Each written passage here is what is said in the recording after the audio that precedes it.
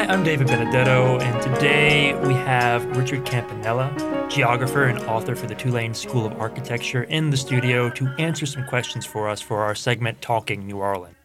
All right, our next question is, when do disasters, quote, wipe the slate clean, and when don't they?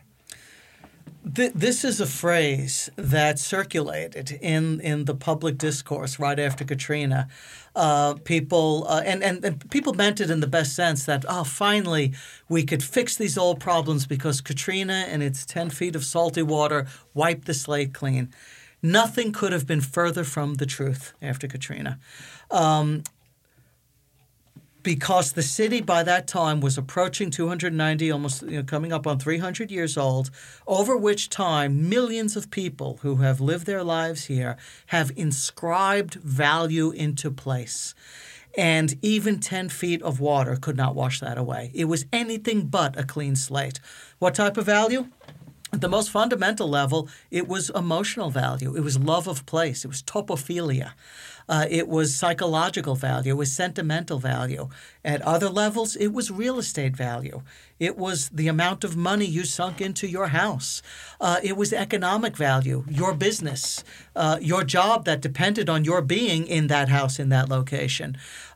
So with an enormous amount of time and number of people, over time, all of this inscribes value into place and makes cities remarkably resilient and survivable after very terrible disasters. So Katrina did not wipe the slate clean, and that is why the city came back. It drew upon that reservoir of value to rejuvenate itself. So when does a disaster wipe the slate clean? When none of the above is in place. And I'll give you an example. In the early 1720s, when the city was all of 3 years old and wasn't even laid out on a grid yet, it was just kind of desultory, haphazard development, a hurricane hit New Orleans, the first one to hit the city while the city was in place. And it destroyed a bunch of houses, didn't kill anyone. But it was enough damage that Adrien Despoget, the assistant engineer of the city, seized the moment and said, aha, finally, I can execute my plan to lay out the street grid because all these houses that were haphazard and interfering with my grid have been destroyed. And so there was some tension because properties still had to be moved a little bit. But for the most part, the city was only 3 years old. That's not a whole lot of time, and it wasn't a whole lot of people to inscribe that value.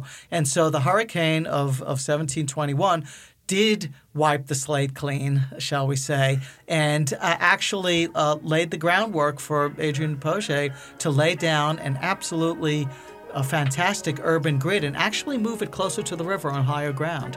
And we have that grid almost to the inch and mostly with the same names to this day, and that is the French Quarter Street Network. Thank you. That was Richard Campanella, author and geographer with the Tulane School of Architecture. This is Talking New Orleans.